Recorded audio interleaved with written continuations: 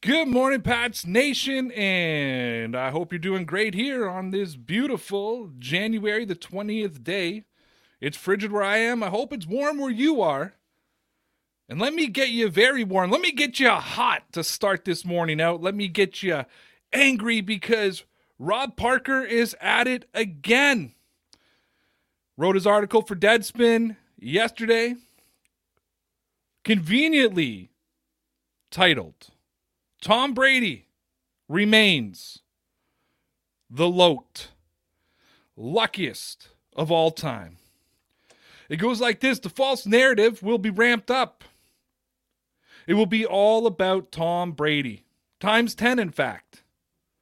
They, Brady front-running minions, will paint a picture of how he did it all by himself.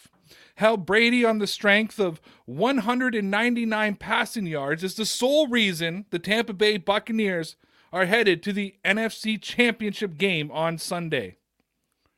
You will hear over and over again that Brady is the GOAT, the greatest of all time. It will be a drumbeat. That's for a reason. They are trying to convince you of something that just isn't true if you look at his career honestly.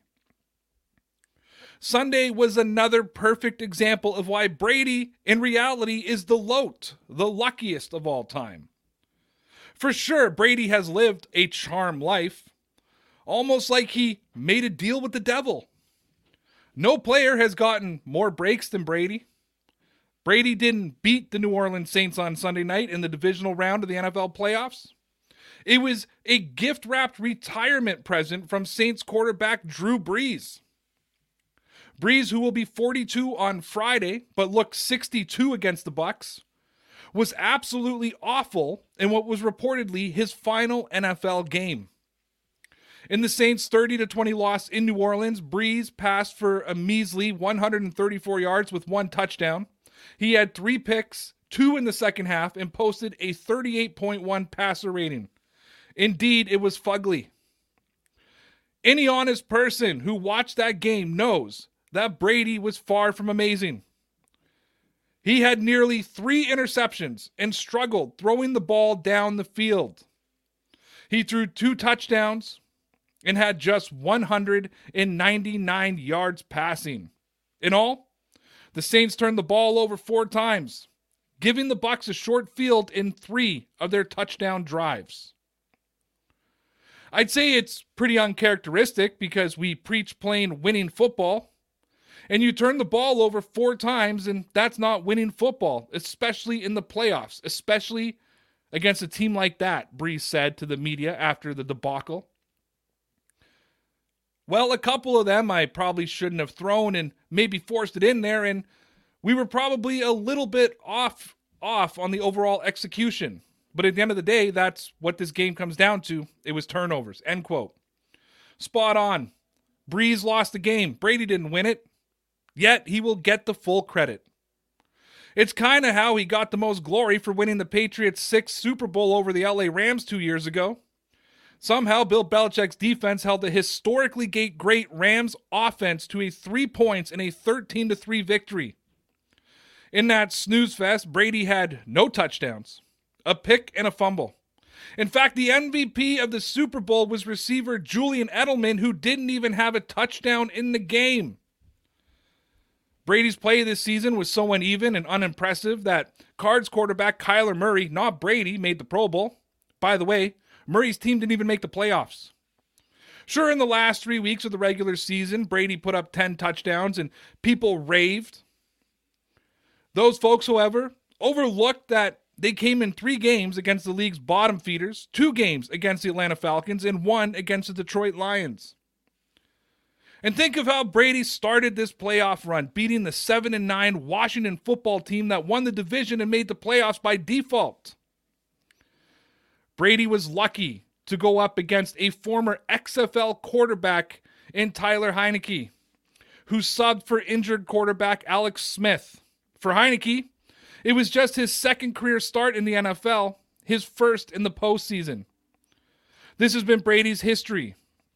Starting from the very beginning of his career when he fumbled the ball against the Raiders almost exactly 19 years ago to the day of Sunday's game. There isn't enough room on the internet to list all the lucky things that have happened for Brady, but add Bree's stinker to that list. Pats Nation, I know you're mad. I know you're frustrated. I know you want to just jump into your radio, rip off your headphones, and get at Rob Parker. But just remember, this is the same guy who said no way, no how in 2012. Why did I share this with you? I just wanted to get your attention first thing in the morning. It's your boy Ray. Welcome to Good Morning, Pats Nation.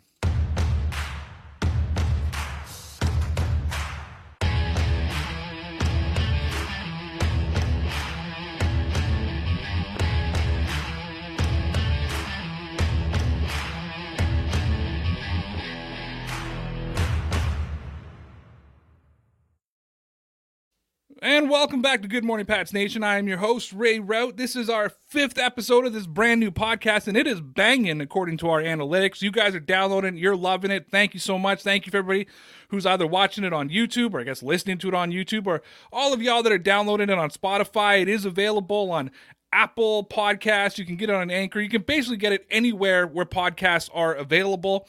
We put all the links in the description of our YouTube page, so you can just get it there. Before we go any further, though, man, I want to remind you that Good Morning Pats Nation is brought to you by the Rocky Mountain Barber Company. Visit RockyMountainBarber.com and get all the products you need to take care of your hair, beard, and skin. Get their small batch, all-natural beard balms and oils, pre-shave oils, lotions, hair products, razor blades, and so much more.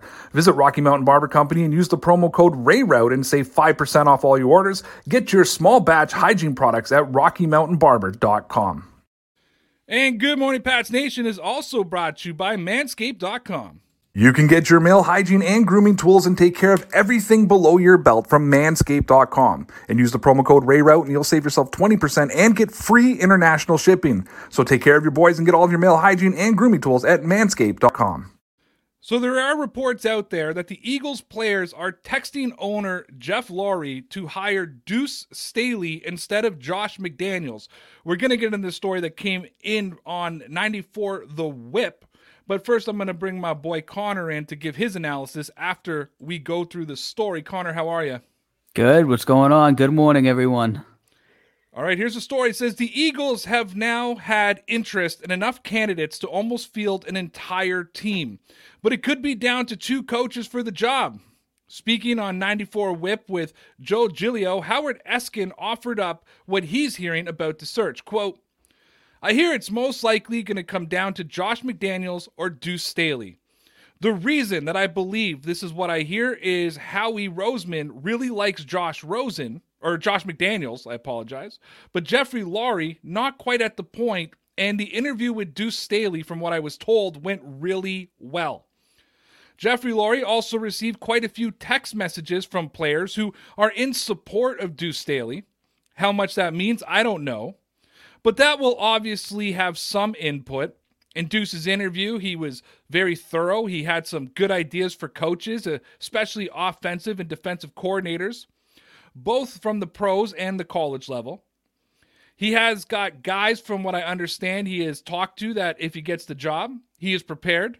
From what I understand, that has really impressed Jeffrey Lurie. The Eagles have interviewed both McDaniels and Staley, although at this point McDaniels seems to be the favorite.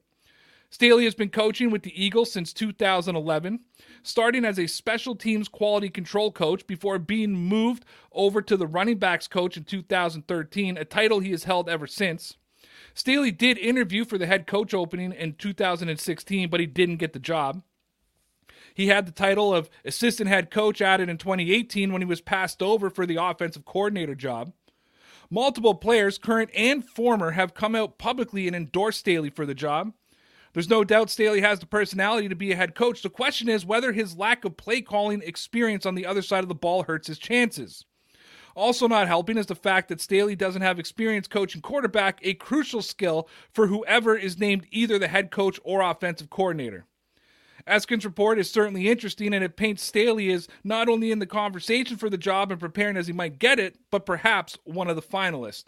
Connor, let me start with you. If you are the Philadelphia Eagles, are you looking at a guy who you passed over for head coach once, a guy you passed over as an offensive coordinator, a guy that has really only made it to the level of coaching your running backs? Are you going to take him over Josh McDaniels, one of the most accomplished offensive coordinators in the NFL, considering you had nothing but offensive issues this year, especially with your franchise quarterback, Carson Wentz? That's a very good question, man. I mean, I know Deuce Staley's been with their organization forever, going back all the way to, I think he was even drafted by them. I know he played running back for them for a little while. Josh McDaniels, though, on the other hand, has a little bit of a checkered past as well. Obviously, he stiffed the Colts at the very last second a few years ago, and his head coaching record was less than stellar with the Broncos, and he's coming off probably his worst season last year with the Patriots. I mean, with that said, obviously he still has a ton of experience and he's had a lot of success as an offensive coach, but maybe they're just thinking that they want to stick with Deuce Staley, who already knows the system. It's going to be interesting to see what happens. I think we'll have an answer in the next couple of days, though. Well, you mentioned the checkered past, and I wanted to get into that. Do you think that Josh McDaniels' time in Denver, where he was fired, I think, in like halfway through his second year, where apparently the whole locker room turned on him, do you think that could be held against him in this interview, considering that players are lobbying for Staley to be the head coach and not Josh McDaniels? Or do you think that possibly the Eagles will look at this and say, we need a brand, we need a makeover, we need something new, we need fresh blood, we need somebody with a different perspective? I mean, especially with the fact that I think Peterson at the end of the year also lost the locker room and they had pretty much no choice but to fire him after that. I think they might be more inclined to actually listen to what the players have to say here. And if they're really pushing for Deuce Staley, maybe that's what they should do and listen to the guys that they're going to be playing on the team going forward. If we bring this back to the Patriots way back in the day, and we learned this reading The Dynasty, was when Robert Kraft hired Pete Carroll to be the coach. It was actually, there was players on the team, including guys like Willie McGinnis and that, who were advocating for Robert Kraft to hire Bill Belichick. He didn't, and he called it one of the biggest mistakes of his career was letting Belichick go. Do you think if Staley, who again they've already passed up as head coach once, he stayed with the team, which is phenomenal because there could have been a lot of bad blood there. Do you think there's a possibility that if Laurie went with McDaniels, he would have that sort of buyer's regret the same way that Robert Kraft had buyer's regret with Pete Carroll? Yeah, I mean, obviously it would depend on whether or not they're successful. I mean, if it goes on and things work out and they either, I mean, not necessarily win a Super Bowl, but they go to the playoffs and they have success with regardless of whoever the coach is, that it would be tough to regret. But if they make the wrong decision, then absolutely.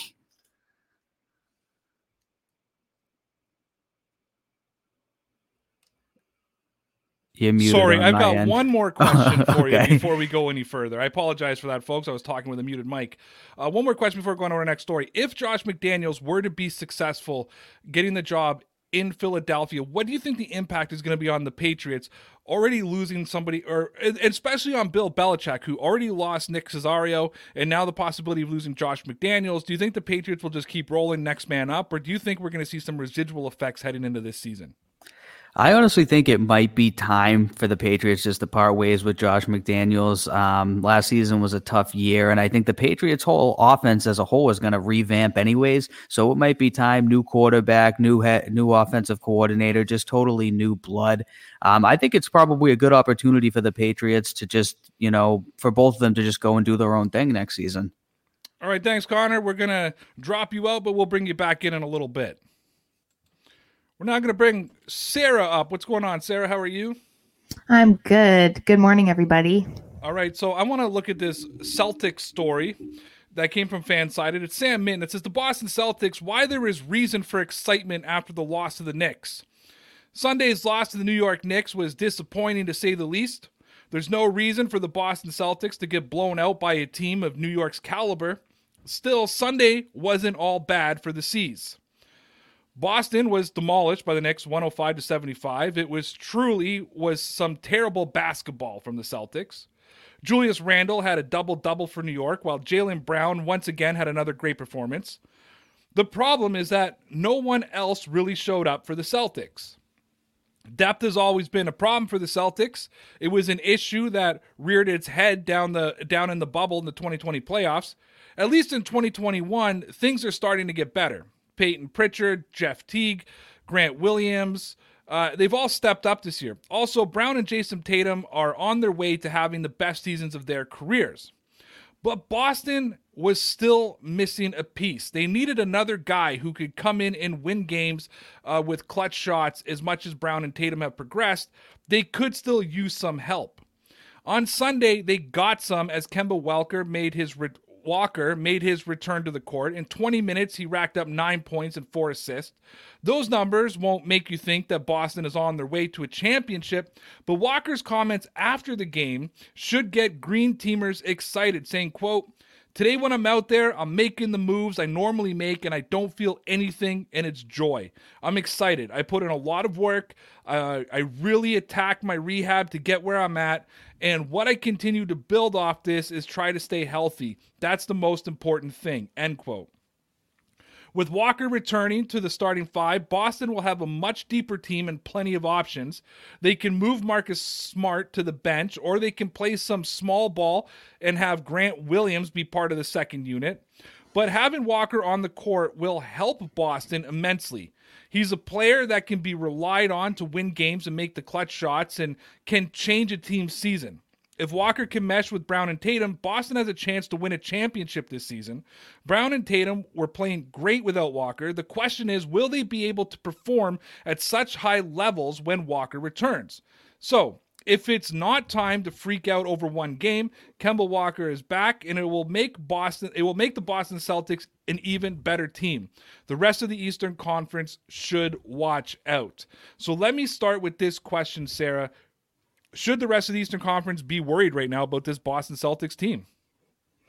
I'd be, especially how they started the season. They were doing really well. Tatum and Brown were just killing it every game. They played some of their most tough games, the tougher opponents at the beginning of the season, and they won those games. So I think, I don't know what your upcoming questions are, but I do think that Kemba coming back is a huge deal for them. We've seen what he's capable of on the Celtics. He's not going to be a top scorer every single night, but when you have up and coming stars like Tatum and Brown performing as well as they are, I think it should definitely scare other teams in the East. Every team is entitled to a bad game, and that game against the Knicks was awful. I watched the replay of it the next day. They were weak up the middle of the court. Guys were just walking into the paint, too many turnovers, unnecessary passes. It was just bad, especially after the performance they had against Orlando on Friday night, where they were shooting from all over the place. The shooting guard, it was Pritchard, is that his name? He was shooting like crazy. They looked absolutely phenomenal. Are you sweating a blowout loss to the Knicks, or is that just one game in a long season? For me, it's one game in a long season. They've had a really weird, rough, couple of weeks dealing with COVID and all of these players coming, having to sit out, and then not having enough players to even play a game, so they had to postpone a few. I think it's early enough in the season that it's not something to worry about. It's been one game. If it was a stretch of games in the middle or towards the end, then I would be a little bit more worried. But as you said, this happens. So I don't think you should worry at all. Do you like that there's a little bit more depth on Boston's bench this year? Because that was one of the knocks on them last year, was that the bench was weak. That's where they started stumbling in the playoffs, especially when they got up against the Heat. They made it all the way to the conference championship, so it's not like they had a bad season. But I know with Boston fans in general, whether it's the Celtics, the Bruins, the Red Sox, the Patriots, if you don't win the championship or at least make it to the championship, it's a failure of a season, aka why they call it Title Town. Is that what makes them so dangerous this year, is that they actually have that bench depth? I think so, because that was the biggest, as you said, issue last year. And I think that even adding in Tristan Thompson, he's been great. Having Peyton Pritchard being so phenomenal in a rookie year is great. Even rotating Taco in, I can't remember which game it was, but he was just slapping balls down left and right. So I think that they're just doing a lot better this year. They seem to be gelling better, and it's not a season where you have to have Tatum in for 40 minutes because you basically have no one on the bench. So, well, the Celtics take on the Philadelphia 76ers tonight in Philadelphia. You want to give a couple of injuries for this game? I heard there's a possibility Brown may not be there. That was the last report I read this morning, but I'm not 100% sure. Don't hold me to that. What's your predictions for tonight's game? it's a rough one because, you know, the Sixers are a rival team and they kind of go back and forth. I mean, for the most part, the Celtics have dominated them over the last few years, especially. But I mean, I said not to worry about the last game, but it's kind of hard to not think about it. So I think it could really go either way. I don't think that there's a front runner that's, you know, obviously going to win. So I think it'll be a better game, but who's going to win? I don't know. Now, a story I covered last night, and I'm assuming you listen to the podcast. You already know what I'm going to talk about, but I covered a story last night, and it talked about the response from the Celtics players, and they were actually kind of like chilled back and laid back after the loss, right? They didn't come out angry, they didn't come out mad, and they kind of took this overall view of, hey man, we just got to learn from this and we need to move on. We need to learn from this and we need to move on. Are you happy with that attitude? Because I found it refreshing. I found this a team that had so much confidence. It's like, hey, man, we lost the game. We're going to lose games. And we lost it bad. We know what we did wrong. We got to come back stronger. Are you happy they have that attitude? Or would you have rather seen them and the coach and you know, Brad Stevens and all come out and be angry after that game? Did you prefer the laid-back approach, or would you want that anger, fiery competitiveness? I like the laid backness because I do think if they came out angry, totally understandable, and maybe in the locker room, you know, having the conversation about the game, they were mad at themselves, maybe they were disappointed, but it was their first really bad game of the year, and I think putting too much energy into it, too much negative energy into it, is not going to do anything for any of them. And yeah, I like that. I like the opposite of the Boston fan reaction, because if you looked on Twitter, you would have thought that they just lost the championship game like 4-0. So yeah, I like it. It is, like you said, it's refreshing. Okay, I want to move on to a Patriot story now, and it's 3 wide receivers the Patriots should try and trade for this offseason. It comes from Jack Long of Fansided. And the first guy he mentions is Odell Beckham Jr., saying the Cleveland Browns ex-OBJ experiment doesn't appear to be working. Could the Patriots take advantage? Odell Beckham Jr. got to play 7 games this season for the Cleveland Browns before tearing his ACL to end this year. Even before the injury, though, there was a ton of chatter about the Browns' partnership with OBJ and whether they are utilizing the superstar receiver correctly. Rumors even circulated pertaining to a potential Beckham Jr. trade at the deadline. The Cleveland Browns has their best season in decades after making the playoffs for the first time since 2002. Their string of wins came shortly after OBJ went down for the season, leading to further speculation. Beckham Jr. is only owed near $15 million per year the next 3 seasons, a great deal for a wide receiver of his caliber. The Patriots have been mentioned in Beckham Jr. talk since his days with the New York Giants, and OBJ seems to like a potential fit to be the next receiver that Bill Belichick can get the most out of. Now, the next guy they talk about is Michael Thomas. A new era in New Orleans could make a superstar receiver available to the Patriots. Fresh off a 0-catch performance in the NFL divisional round, Michael Thomas might be on the hunt for a fresh start. Much like OBJ, Thomas only squeezed in 7 regular season games this year for the New Orleans Saints. Although injuries were the cause of most of his games missed, a fight with a teammate and a jawing match with coach Sean Payton caused him to be suspended for Week 5. With Drew Brees on his way out and Thomas seeming to have fallen out of favor with the Saints' offensive staff, the OSU wideout may be looking for a new beginning. Thomas is still a top 5 receiver in the NFL and would be a star in any organization that has a quarterback with a decent arm. At an average salary of $19.25 million per year over the next 4 years, Thomas wouldn't be the cheapest option at wide receiver, but if he can return to 149 receptions from these next several seasons, he would be more than worth the price tag. Another receiver with a personality, and Bill Belichick would be able to get the most out of his superstar talent. And the other one is Julio Jones. Would the veteran receiver be worth the hefty price tag for the Patriots? This guy is the definition of the Patriots way. Julio Jones just does his job. There's no personality to deal with when this guy comes out to play. He's the silent assassin who has quality and been a top 3 receiver for the last decade. The Atlanta Falcons are about to have an interesting offseason. Their offense is one of the best in the league on paper, but when it comes to defense or closing out games, no dice. With a new coach and management core coming in, there could be a big roster shape-up this spring. Julio's name was floated in trade rumors before the deadline, along with quarterback Matt Ryan, as the Atlanta Falcons might be looking to trade veteran pieces to begin stockpiling young assets.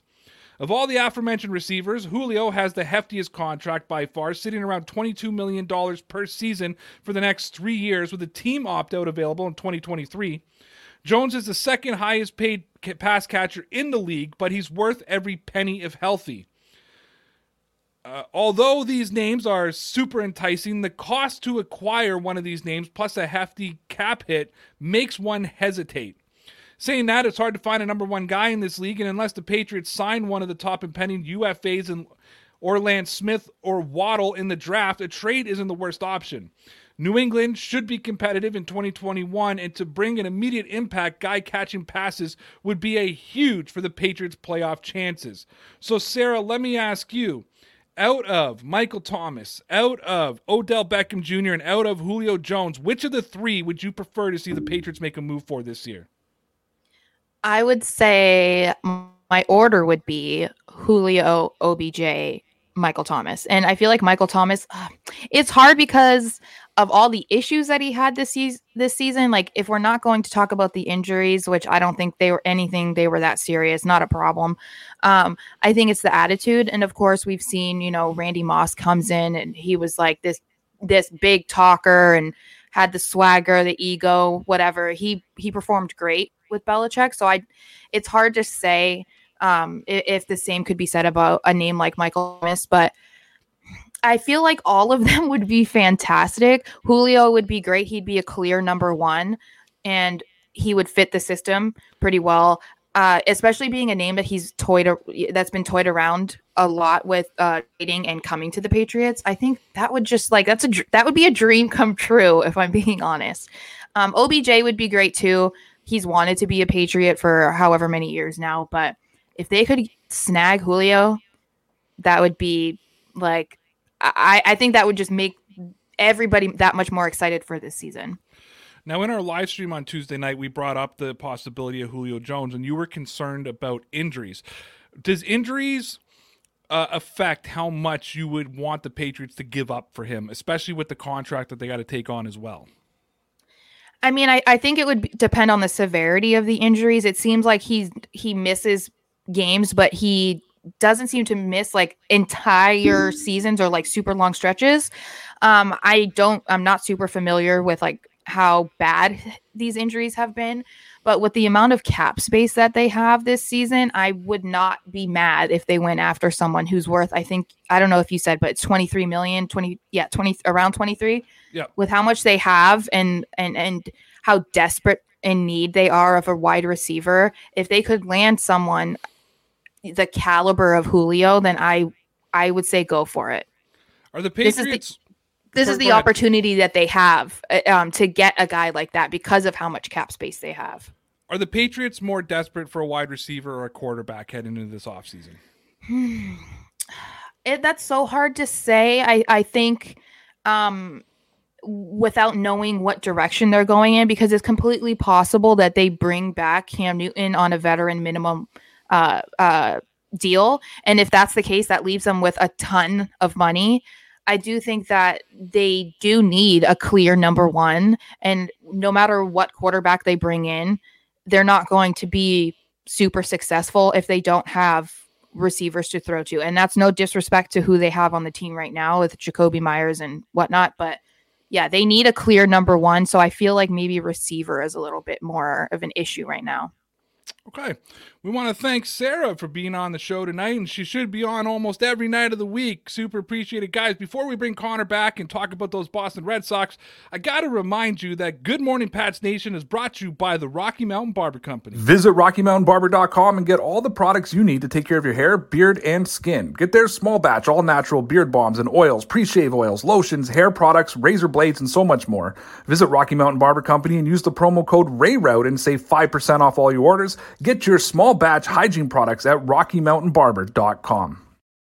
And just in case you forgot, we're also brought to you by Manscaped.com. You can get your male hygiene and grooming tools and take care of everything below your belt from Manscaped.com. And use the promo code RAYROUTE and you'll save yourself 20% and get free international shipping. So take care of your boys and get all of your male hygiene and grooming tools at Manscaped.com. And we're back with our boy Connor. Sean McAdam from the Boston Sports Journal wrote that fans are already impatient with the Red Sox rebuild, but the owner is who counts. And it says, a quick pursuit on social media over the weekend revealed that the Red Sox re-signing Martin Perez may not have been the transaction that Red Sox Nation was breathlessly awaiting. Most were, how do we put this delicately, unimpressed. The frustration is all too understandable. For fans wishing for a rebound from the team's morbid performance in 2020, bringing back a pitcher who had an 4.5 ERA wasn't going to lead to wild celebration. Perez is a nice addition. He pitched better than his numbers suggest, and properly slotted as a back-end starter, he'll offer value. But bringing him back merely brings the Red Sox back to ground zero. And that, you'll recall, was squarely in the AL East basement with the fourth worst record in the game and the worst franchise record in the better than 50 years. Retaining Perez as the number 5 starter is 5 better than, say, auditioning Jeffrey Springs or Chris Mazza for the role, but again, where's the improvement? It's likely that Chief Baseball Officer Shine Bloom is aware of the dissatisfaction felt by the team's fan base. He can read Twitter and undoubtedly the contents in his own inbox. He understands that more is expected from the franchise and presumably there is a work on a plan. I'll bet it's a slow-moving one. Connor, are they completely taking out the addition of Chris Sale, who wasn't available for Boston last year, who will be available in mid-June to July? Yeah, probably. I mean, I think a lot of people just aren't really looking at Sale because he's been a question mark for the past season and a half. Last year, he didn't play. The season before, he's struggled with injuries. And now, obviously, this season, he's not expected to pitch until either June or July. So I'm sure he's being overlooked. And I think a lot of people are just getting upset because they're seeing the Yankees go out there and make moves, and the Red Sox haven't done much. So, here in Boston, we all get upset quickly if things don't happen. So I think everyone's just growing impatient. Well, and it's really quite amazing because when you think about Boston, like the last 10 years or whatever, 3 Super Bowls. Yeah. I think you had, an NBA championship in 2008? Yes, I believe. Yep. It was in 08. What have you had, like 3 World Series in the last 15, 20 years? Yeah, 2004, 7, 13, and 18, I believe it was. And then you sprinkled in a Stanley Cup? There was a Stanley Cup in there as well. 1 or 2? I think there was 1. They lost the other one in Game 7, I believe. Okay, so but just competitive teams across the board. Absolutely. So you got a Celtics team that gets knocked out in the conference championship. You got a Boston Red Sox team that sucked. You had a Patriots team knocked out in the wild card game, and suddenly the sky is falling in Massachusetts, correct? That's pretty much how it goes. If all 4 teams don't win the championship, there's nothing to be happy about. Do fans have the right to be disappointed with Shime right now? I know that you... Am I saying his name right, Shime? It's Heim. There's basically no C. Sorry, Heim. You could have corrected me yesterday when I was calling him Shime. Heim. I say names wrong, so you need to correct me on these. Heim, I've seen you give public support to him on Twitter. Do you still believe in his plan going forward? I liked him last season solely because after the whole thing with Alex Cora, I thought he was very candid and he came out and gave honest answers and was pretty straightforward with what he wanted to do with the team. I'm a little frustrated that they haven't really gone after anyone yet. And I think the main frustration for people on Twitter and what the guy's saying from the article and everything is that they've been interested in everyone and have signed no one. Any free agent you'll see, they'll be like, oh, there are 3 or 4 teams that are interested. Red Sox are always one of them. So I don't know what it is. It's like they're interested in their names in the mix for almost every single major player who's come onto the market, and they're not really signing anyone. So I think that's causing a lot of frustration too. So I think we got to give the guy a little bit more time, but I also do understand the frustration because it's like, hey, look, man, last year they were absolute laughing stock of the league. You got to make some big changes or they're going to stink again. But are the Red Sox almost in a position where they almost need to have a couple of stinkers and rebuild a little bit? I mean, you talk about Bill Belichick selling out to win 3 Super Bowls. The Red Sox really kind of sold out with their farm system to win World Series, correct? Right. And they had an aging roster that went on. The big mistake came with Mookie Betts. As soon as you moved on, correct me if I'm wrong, but as soon as you moved on from Mookie, that you kind of put yourself in a rebuild, did you not? Yeah, but there is a difference when it comes to baseball because there's no real salary cap. It's basically just a luxury tax, which they've paid in the past.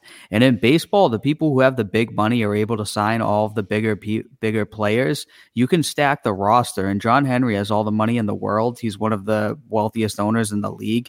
So I think that's one of the frustrations too, is he has the money to spend. It's just sometimes he decides not to spend it. But could you have looked at this Boston team and thought, okay, so you talk about the Yankees making big splashes, right? Yeah. If the Red Sox would have turned around and gave DJ LeMahieu $100 million, because I think that's what it would have taken to bring him to Boston. He kind of gave the $90 million to the Yankees. And then they signed Kluber. Would that have been enough to turn the Red Sox around? I wasn't really too upset with LeMahieu. I expected him to go back to the Yankees. I thought for the Corey Kluber signing was a 1-year, $11 million deal. I mean, I guess to me at that point, the Red Sox just didn't want him and they really need pitching. And he was one of the biggest names on the market. So I don't understand why they wouldn't have pulled the trigger. I mean, they couldn't have gotten nervous at a 1-year, $11 million deal. So that one was more frustrating for me than the LeMahieu deal because I didn't expect him to come over to the Red Sox anyways. So when you talk about Corey Kluber, though, so 2-time Cy Young winner, right? Obviously going to go down as one of the best pitchers that ever pitched in Major League Baseball, has to. Right. But he's not Corey Kluber from yesterday. He's a different Corey Kluber. Would signing him be the equivalent of, I'm just going to throw this out here, the Patriots signing Cam Newton? Like you're expecting the 2015 MVP, or you're expecting the 2-time Cy Young winner. Obviously, if he's willing to sign an $11 million deal, he might be one of the biggest names on the free agent market, but nobody else was obviously interested in him if he's accepting an $11 million contract. Right. I mean, it was just mostly there was nothing but upside. I mean, worst case scenario, he's not going to be much worse than the people who are pitching at the bottom of the order for the Red Sox. I mean, I don't even know who their 4th or 5th starter is going to be at this point. So even if they paid him $11 million for 1 year and he was not good, there really wasn't that much to lose. So one more question for you, and it's a little bit of a long-winded one, and I'm trying to word correctly because I'm not trying to put words in anybody's mouth. But is there a possibility that Heim looked at the AL East, because that's what you got to beat the AL East before you even start thinking about wild cards and stuff? Yep. The Blue Jays, I believe, are on the verge of making a deal for another reliever. Their bullpen was an issue last year. If they can straighten up that bullpen, they're going to be another competitive team. The Yankees are a $1 trillion team again with some homegrown talent that has been, that is performing. And then you got the Alex Rodriguez of of this new century and Giancarlo Stanton, and by that I mean a guy they paid a lot of money for and gave up the world for, and he's not producing the Yankee fans things, and he'll probably test positive for steroids one day. But probably. But could Heim have looked at the AL East? Could he have looked around the rest of the AL, which the AL is going to be good this year? There's a lot of good teams that are rolling around the AL. You still can't count out Tampa, even though they've gotten weaker. I mean, they're 2 years in a row in the playoffs. They're still a good team, went to the World Series. Could he have looked at it and said, this isn't our year. This isn't the year to bring in a Corey Kluber. We need to do more, and just spending money for the sake of spending money isn't just going to work this year. Because let me ask you, Connor, taking that approach, so it's a two-part question. That's the first part. If he would have signed Kluber and the Red Sox have the same season they had last year, how happy are you? Or are you more disappointed because Heim did make the moves and you still got the same results? For me as a fan, I just love to spend John Henry's money. It's like having an open checkbook sometimes, I feel like, because you can't go over the cap. So I love it to say, just sign everyone, give them the money, spend it on this guy, get into the arms race with the Yankees and sign as many people as you can. But yeah, I mean, it is going to be tough for them this year to come back and compete, to be honest. I know you asked me last night if I thought they'd make the playoffs, and I said, truth be told, it's going to be very tough for them to compete with the Yankees. They're probably more than having signed Kluber away from then competing with the Yankees for the division right now, unless they're able to make some big moves via trade at this point, because I can't see them really getting stacked through free agency anymore.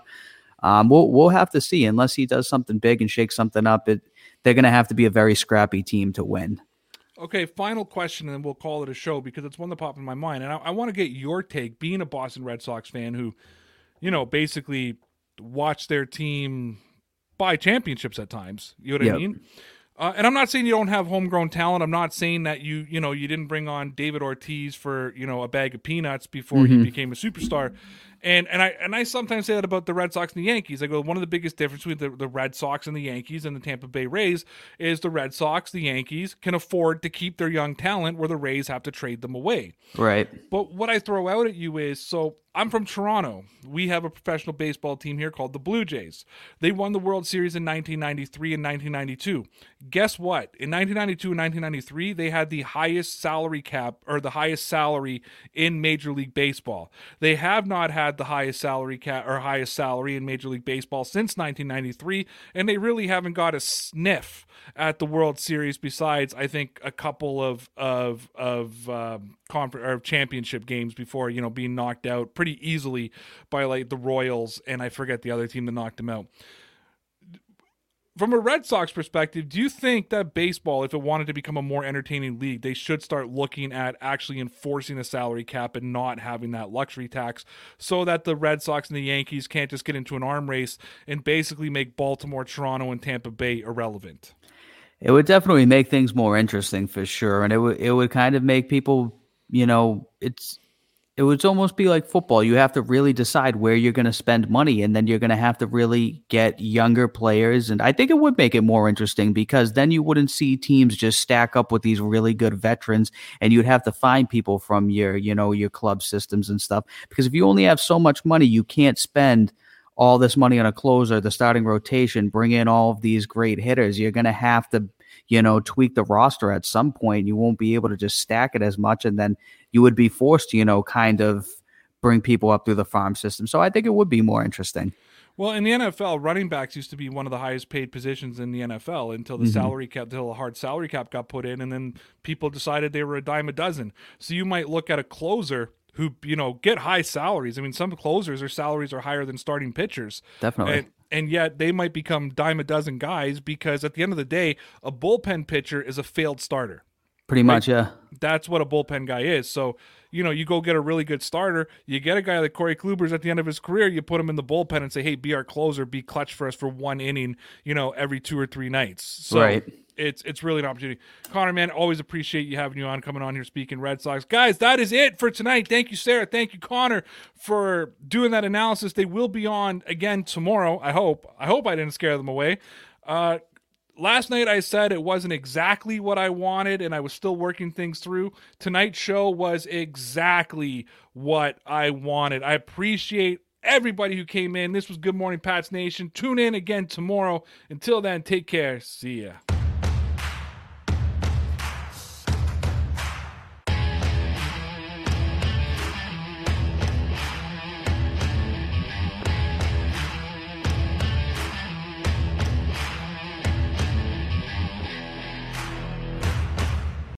Hi, I'm Mercedes Nichol, 4-time Winter Olympian and host of Dropping In, a podcast with Mercedes. This is a podcast where I interview a bunch of different people. I get the good, the bad, and the ugly, as well as I share my stories along the way. Now you can drop in at droppingin.com or subscribe on Apple, Spotify, and YouTube. I'll see you soon. I'm Matt Kundle, host of the Sound Off Podcast, the show about podcast and broadcast. Since 2016, we've been speaking with amazing people who have populated your ears for decades. Legendary broadcasters, research wizards, talent experts, podcasters, voice talent.